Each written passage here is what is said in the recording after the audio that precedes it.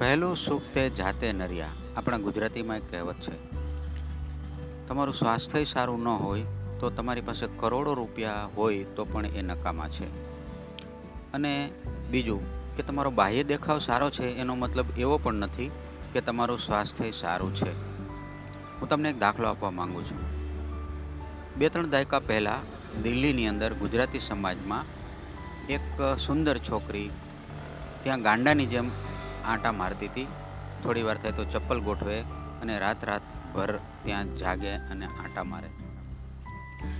ત્યાંના મેનેજરને મેં પૂછ્યું તો એને મને કીધું કે આ કરોડપતિ બાપની દીકરી છે અને પોતે પ્રોફેસર છે, પરંતુ એનું મેન્ટલ હેલ્થ ખોરવાઈ ગયું, એટલે એ અત્યારે એનું બેલેન્સ નથી.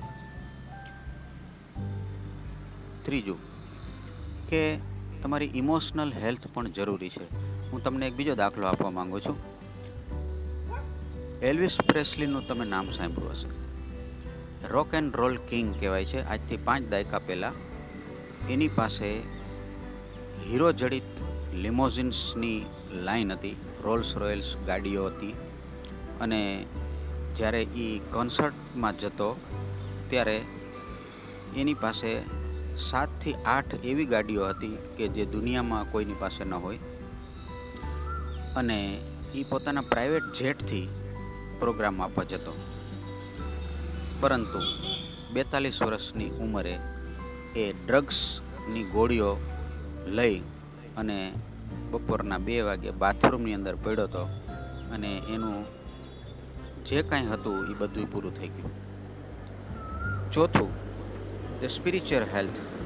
તમારી સ્પિરિચ્યુઅલ હેલ્થ સારી હોય તો તમારી પાસે વિઝડમ, સારું થિંકિંગ, સારું બિહેવિયર, સારું મેડિટેશન હોઈ શકે અને તમે સ્પિરિચ્યુઅલી એટલા બધા ડેવલપ થઈ શકો કે તમે દરેક જાતનો હિલિંગ પાવર તમારામાં હોઈ શકે. એટલે 25%, 25%, 25%, 25%. Physical health, mental health, emotional health અને સ્પિરિચ્યુઅલ હેલ્થ, આ ઓવરઓલ ચારેય હેલ્થ તમારી માટે જરૂરી છે.